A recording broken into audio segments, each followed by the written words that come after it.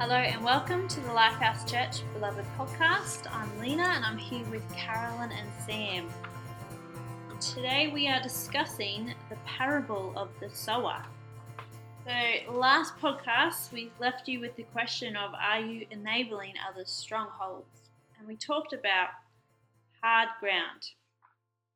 So we looked at the hard ground and the hard heart. So that means the seed of the word which is not penetrating and taking root, and the liberating work of the Holy Spirit is being resisted.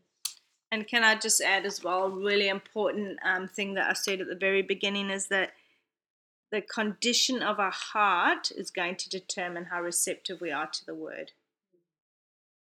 Very important. All right, Sam, can you please read the quote from Charles Spurgeon? Okay, this is a fantastic quote by Charles Spurgeon. It says, "We have a class of hearers whose hearts are hard, and yet they are apparently the softest and most impressible of men. While other men see nothing in the sermon, these men weep. Whether you preach the terrors of the law or the love of Calvary, they are alike stirred in their souls, and the liveliest impressions are apparently produced. Such may be listening now. They have resolved, but they have procrastinated.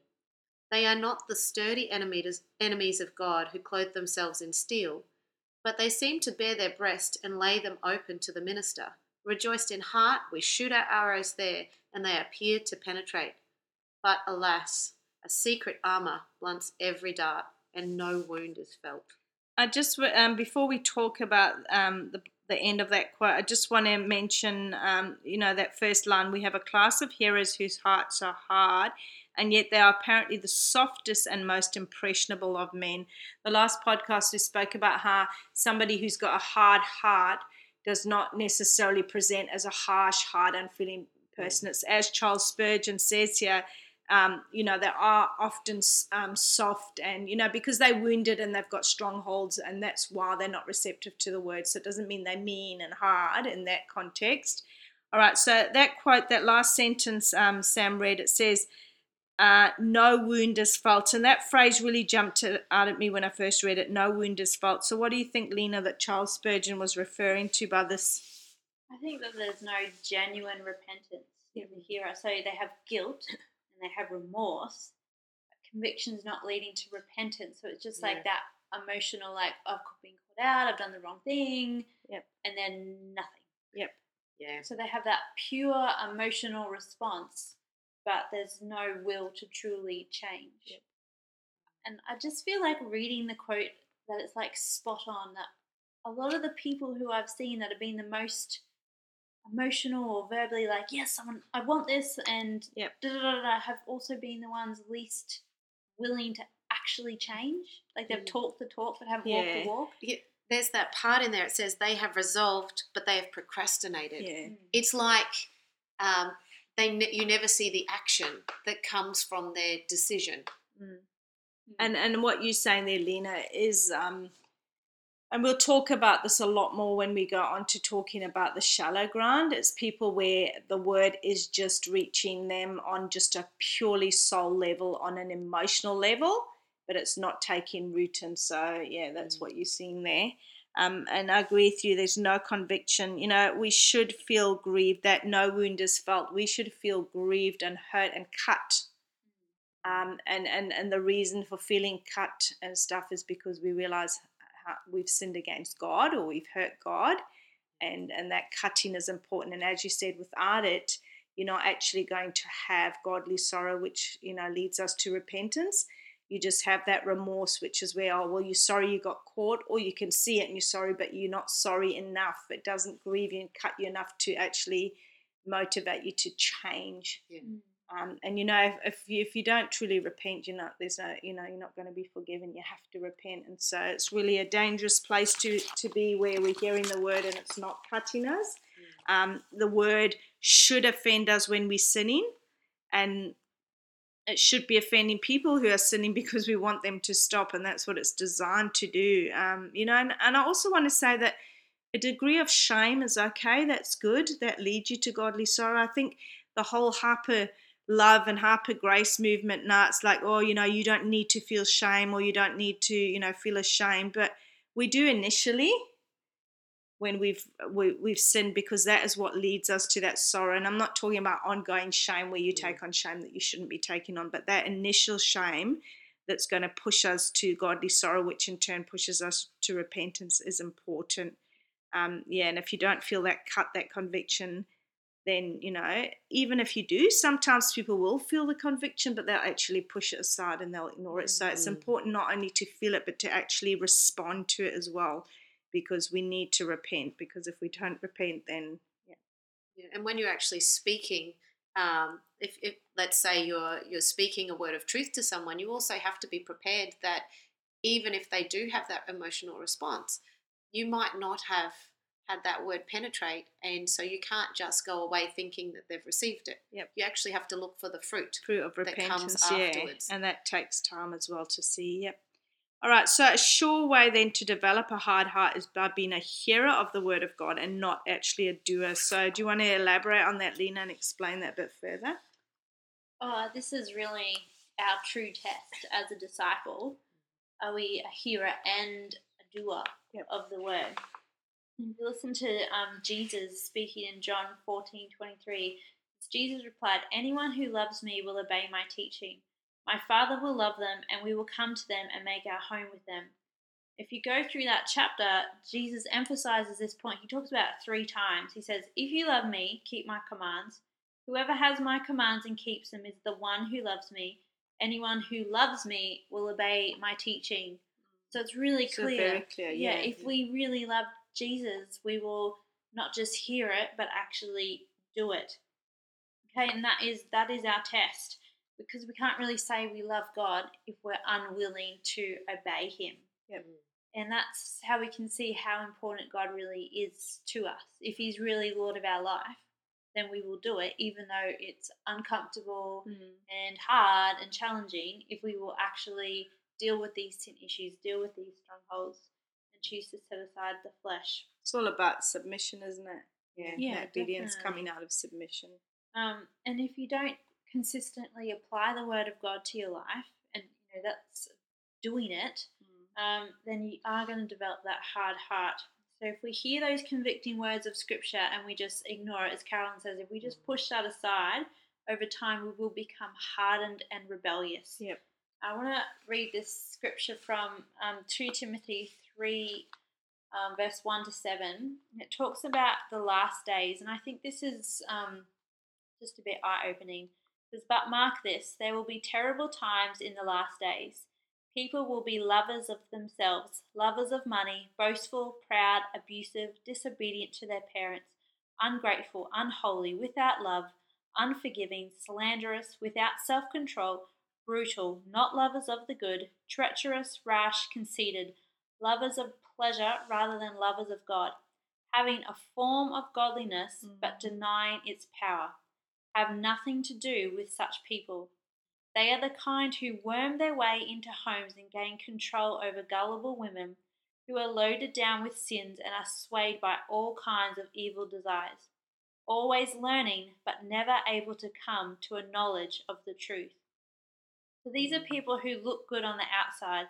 They're in the church, they look like Christians, but in truth, they have hard hearts. They love the world, not God. They've got hardened hearts, not allowing the word of God to penetrate. They're not being obedient to it. So they just look like it, but in truth, they're not obedient to God. Right. Sam, can you go on to Matthew 13:4? Sure.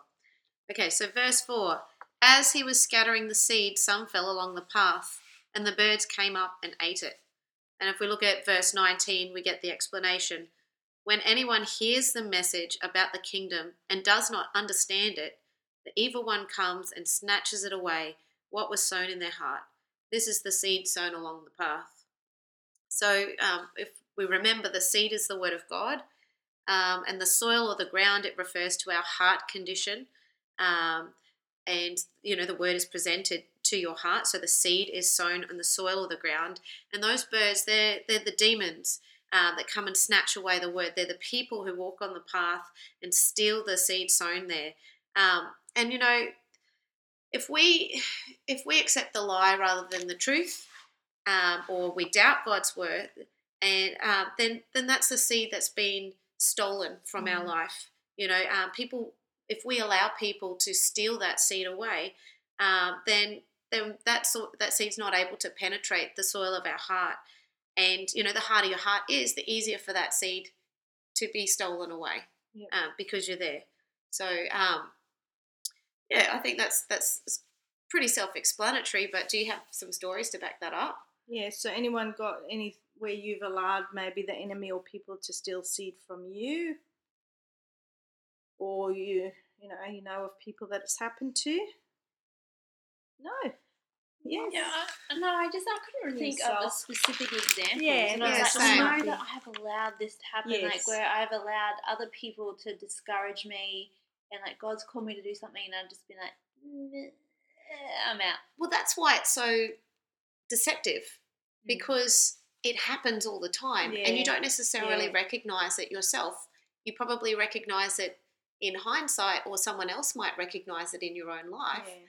But when it's the seed, if you've got a hard heart, you're not necessarily going to notice the seed falling on it, because it gets stolen and snatched away so quickly. But I think as well, like what the point here as well, that's all true and totally correct, is that even if our hearts aren't hard, there's still always going to be the enemy. He's an opportunist looking to still steal seed, and people as well, like you say, Lena, your heart's not hard, but you can still at times listen to people, and it's discouraging. And I agree with you. There's, like, for me, it was not a specific incident, but I can just think about how many times I actually do entertain lies and doubts and condemnation, and that is also a form of it being, the seed being stolen, because the word tells me this, and I'm actually allowing myself to entertain the lies and stuff of the enemy. So Well, when I read this while doing preparation for here, one of the things that jumped out to me was the word "understand it." Yeah. And I really came to understand that that's not just a knowing it's there. That's application. It's an application. It's like a wisdom about it, because if you don't really understand that seed, that word of God, then you're not going to know how to apply it. You're not going to action it out. And so I can actually think of times in my life where I've read a scripture and I've known it's true because it's the word of God. I've believed it's true, but I haven't really understood how it applies to my life. And so it kind of gets pushed to the side a little bit unless I go and study it and seek to really understand what it's saying and how it applies to my life. Then that seed is going to get stolen away. It's not going to be taking root in my life. And I think if you go back to the analogy of the field, like the physical field and seed, where the seed gets planted, but it's still got to be cared for and watered and whatever, and have all the conditions that. So we get the word and we may receive it and that, but we've still got to actively fight to like you say, to keep it and to start applying it, because it will be opposed. All right. So in areas though where you believe a lie over the truth of God's word, then that piece of ground in your heart can be hard, because the truth, the word's not penetrating there, and that's what it means where it's hard. And so the freeing work of the Holy Spirit's not been accomplished. And that goes back to, that scripture that Lena read earlier, where it says, it ends with like they have a form of godliness but deny the power thereof. So like you say, it's people in churches, it's often people that are on church boards and, prominent people and whatever, form of godliness but denying the power, because the minute the word, you want it to penetrate or cut or whatever, they are balking at having to change, or if things in their lives are being challenged, and so they're not allowing the word to work in their life. Right, so we've looked at the hard ground or hard heart. So that's where we're resisting the word of God. We're not allowing that can't penetrate through. So we could be hearing, but not actually doing the word of God. So when we're ignoring the conviction of the Holy Spirit, when we, compromise on the word, we accept sinful behavior, that's when you can see that the word of God isn't penetrating through there. Right, so let's look at the second type of ground, the rocky places. Sam, can you read the scripture, Matthew 13, verse 5 to 6? Okay. Some fell on rocky places where it did not have much soil. It sprang up quickly because the soil was shallow, but when the sun came up, the plants were scorched and they withered because they had no root. So, we're talking about rocky soil. And when I first heard this parable when I was younger, I was thinking that it's like rocky outcrops, like those rockery gardens that you have where there's bits of soil but rocks around it.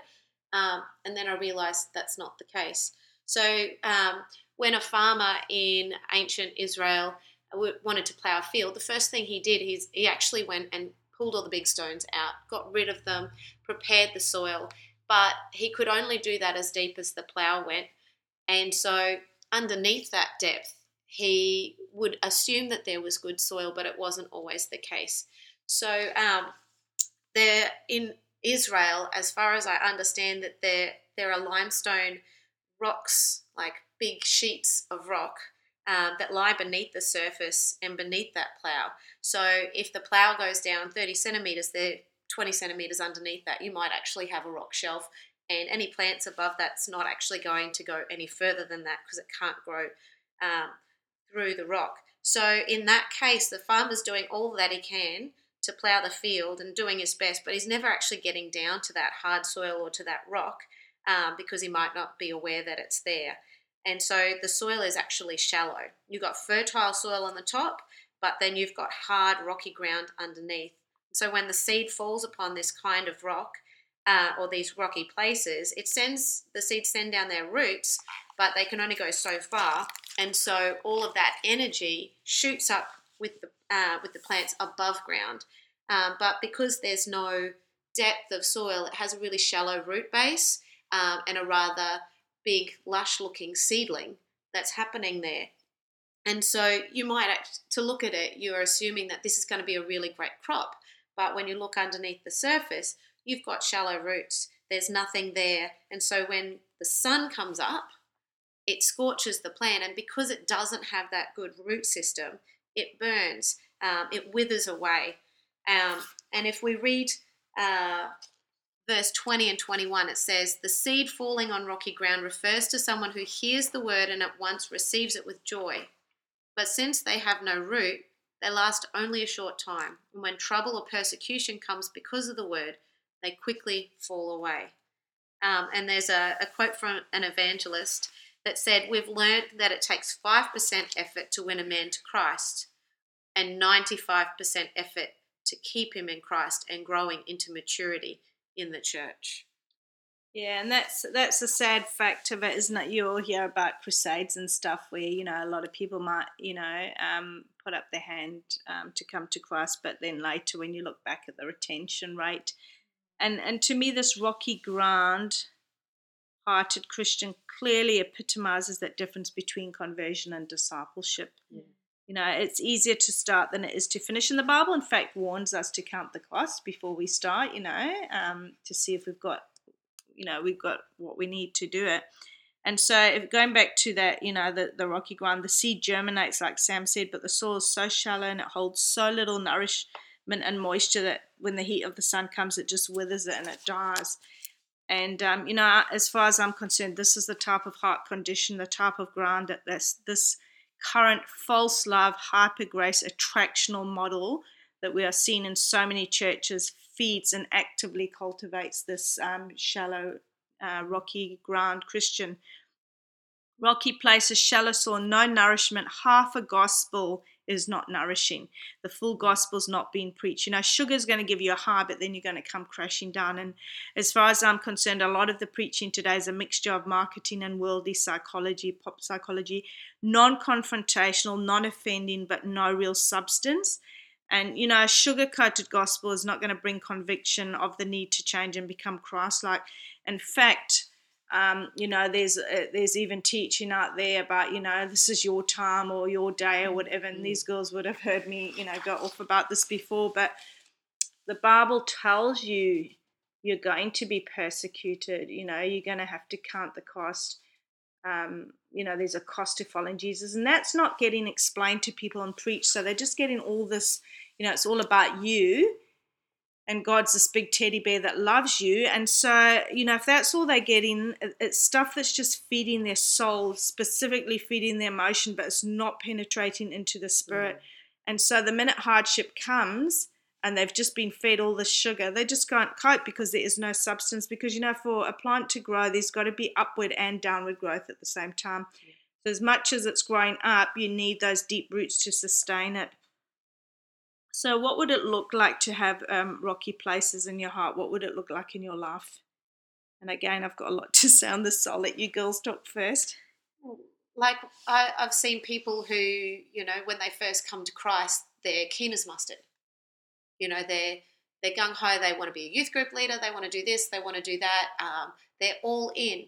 But if you fast forward a year down the track, 2 years down the track, something comes on, maybe it's a boy, maybe it's a university thing, and they've fallen away and they're not there anymore, because something in their life has kind of gotten in the way, and they didn't have that deep root. They weren't necessarily discipled. They didn't have someone leading them in how to actually get to know Jesus, how to apply the word to their life, and so they fall away. And it's really, really sad, because they hold so much promise. A seed holds so much promise there, and then because the roots weren't worked on, they're just going to fall away.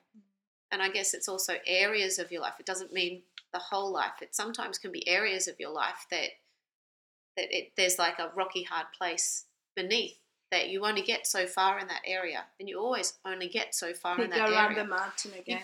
Round and round the mountain, and it's until that hard, rocky place that's beneath that surface is broken, then you're not going to see breakthrough in that area. You can give a specific time in my life where this epitomizes me, the rocky ground, where I looked really good on the outside, but I had no nourishment, no roots. I wasn't dealing with sin.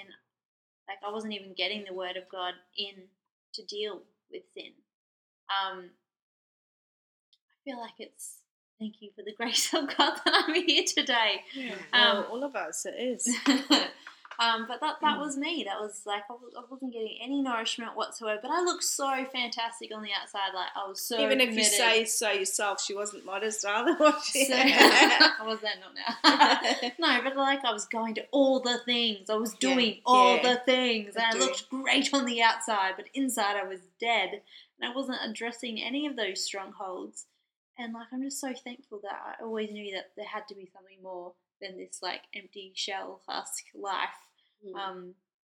That I could seek God out more, and that's when I chose to become a disciple. But that was me, and that was a massive chunk of my time as being a believer was that. And I think so many churches just promote that Christianity. All the energy is put into the show, the stuff on the top. And you go to your conferences, and a lot of it is a social activity to keep people entertained, sort of thing. You go from your next conference to the next conference, and people get that emotional high because that's a really exciting time. You're around people, you're singing praises to God, you're getting teaching, and there's a lot of energy, and you feel good. But it's just trying to push you along on your course through emotion. You're not actually getting that deep work done down in your life. You're not actually dealing with strongholds and that sanctification. So you look great, but you just have to go from conference and event to event, and nice event to get that emotional high, and that's how you survive. Yeah. And that's, for me, rocky ground looks like the state the church is in today. People have sat in churches for 10, 20, 30, 40 years. There's been no change in their lives, no sanctification, and obviously I'm not meaning every single person, okay? Because obviously there are success stories like Lena. But, just no sanctification. And really as well, look, I do blame, there'll be blame to be laid at what they've been taught, but also that doesn't absolve you from personal responsibility to get into the word. But I think that the church is not teaching discipleship. That's the thing. It's this conversion where Jesus is this add-on, and there's no call to sanctification, which is, to me, the discipleship process. So no becoming increasingly Christ-like, no dying to self, because none of that stuff's getting preached. And so they can be sitting there and say they're Christian for 40 years, but they're still totally carnal. And, it looks to me like the people who talk the talk, they appear eager, as you girls have said, to hear and to learn at first, but then they never let you or the word, and when I say you, it's where, if you're a godly person who's trying to talk into them, they don't let you or the word go beyond that surface of their lives. And once you start to actually touch their belief systems and to touch the nitty gritty of where their lifestyles and behaviors get challenged, then that's where they balk, and that's where they, attack and then run. And, this is what you class as a rocky, unbroken, unsanctified heart, because they refuse to undergo that process. They refuse to allow their hearts to be plied up by the process of conviction. And as you start touching those belief systems, and we've dealt with a number of these types of people over the years, and the Holy Spirit has clearly shown me and my experience with them that very definitely what happens with these people who have rocky ground, and we've said it already tonight, is that the truth is not penetrating into their spirits, into their heart. It's just at that soul level, that emotional level. And as Lena just said, they need emotional highs or emotional experience to feed them and to keep them in a semblance of a relationship with Christ. And, we've got to be so aware of what we feed ourselves on, because, we've got the word, which is what we should be feeding on, but we can also just cherry pick and take parts out of it. That's like, if you ate sugar donuts for lunch every day, you might get a lift straight away, but you're going to come crashing down, and it's not healthy for you. And it's the same in the spiritual, like what you feed yourself on. And, Lena, you talked about conferences, and I've attended some of those as well, where, it appeals to people's emotions, to the soul, and that just gives that emotional fix. I had somebody say to me, they need to go for, every year they've got to have their conference because that's their emotional fix, but there's no substance and no teaching. And, I can remember coming away from one and just thinking, what an opportunity. There were like 16,000 people here. And there's not a call to repentance. There was no sermon, as far as I'm concerned, that really cut in or was hard hitting or whatever. There was one case where they apologized. I hope that wasn't too hard. And I was like, am I even in the same room? Like, that was not anywhere near anything resembling a hard message. And just even the altar calls there was no weeping or call to repentance or anything. It's just like an add-on. Jesus is an accessory. God loves you, and God wants the best for you. God wants to bless you. So put your hand up and come to Jesus. Which is true, but you need the law to understand your true status before God and how wonderfully saved we are. And the scary thing about that is that you're making people hardened to the gospel as well. So they reckon they've put their hand up and accepted Christ, but there was no call to repentance, so they didn't actually get, repent. And so when things go wrong and they fall away, like I've tried Christianity, I've tried that, it doesn't work. They've got no root in the word, and so they just need those emotions. And like you said, church becomes entertainment, and the pastors and everyone, it's about programs and trying to keep people motivated by entertaining them, but there's no internal motivation.